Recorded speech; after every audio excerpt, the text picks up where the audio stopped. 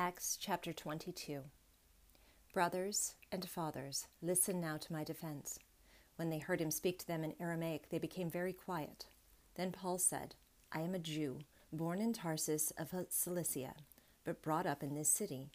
Under Gamaliel, I was thoroughly trained in the law of our fathers, and was just as zealous for God as any of you are today. I persecuted the followers of this way to their death, arresting both men and women and throwing them into prison, as also the high priest and all the council can testify.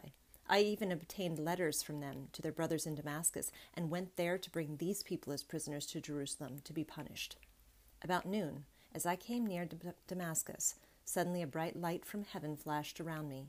I fell to the ground and heard a voice say to me, Saul, Saul, why do you persecute me? Who are you, Lord? I asked. I am Jesus of Nazareth, whom you are persecuting, he replied. My companions saw the light, but they did not understand the voice of him who was speaking to me. What shall I do, Lord? I asked. Get up, the Lord said, and go into Damascus. There you will be told all that you have been assigned to do. My companions led me by the hand into Damascus, because of the brilliance of the light had blinded me. A man named Ananias came to see me. He was a devout observer of the law and highly respected by all the Jews living there. He stood beside me and said, Brother Saul, receive your sight. At that very moment, I was able to see him. Then he said, The God of our fathers has chosen you to know his will and to see the righteous one and to hear words from his mouth. You will be his witness to all men of what you have seen and heard. And now, what are you waiting for? Get up, be baptized, and wash your sins away, calling on his name. When I returned to Jerusalem and was praying at the temple, I fell into a trance and saw the Lord speaking. Quick, he said to me, leave Jerusalem immediately, because they will not accept your testimony about me. Lord, I replied, these men know that I went from one synagogue to another to imprison and beat those who believe in you. And when the blood of your martyr Stephen was shed, I stood there giving my approval and guarding the clothes of those who were killing him. Then the Lord said to me, Go, I will send you far away to the Gentiles. The crowd listened to Paul until he said this. Then they raised their voices and shouted, Rid the earth of him, he is not fit to live. As they were shouting and throwing off their cloaks and flinging dust into the air, the commander ordered Paul to be taken into the barracks. He directed that he be flogged and questioned in order to find out why the people were shouting at him like this. As they stretched him out to flog him, Paul said to the centurion standing there, Is it legal for you to flog a Roman citizen who hasn't even been found guilty? When the centurion heard this, he went to the commander and reported it. What are you going to do? He asked. This man is a Roman citizen. The commander went to Paul and asked, Tell me, are you a Roman citizen?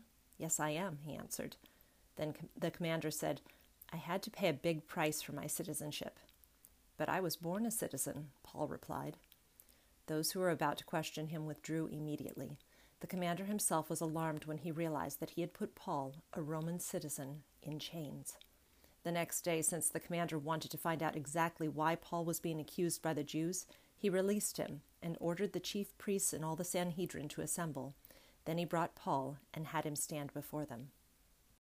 Psalm 125. Those who trust in the Lord are like Mount Zion, which cannot be shaken, but endures forever. As the mountains surround Jerusalem, so the Lord surrounds his people, both now and forevermore.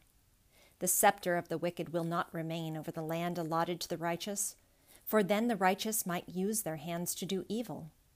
Do good, O Lord, to those who are good, to those who are upright in heart.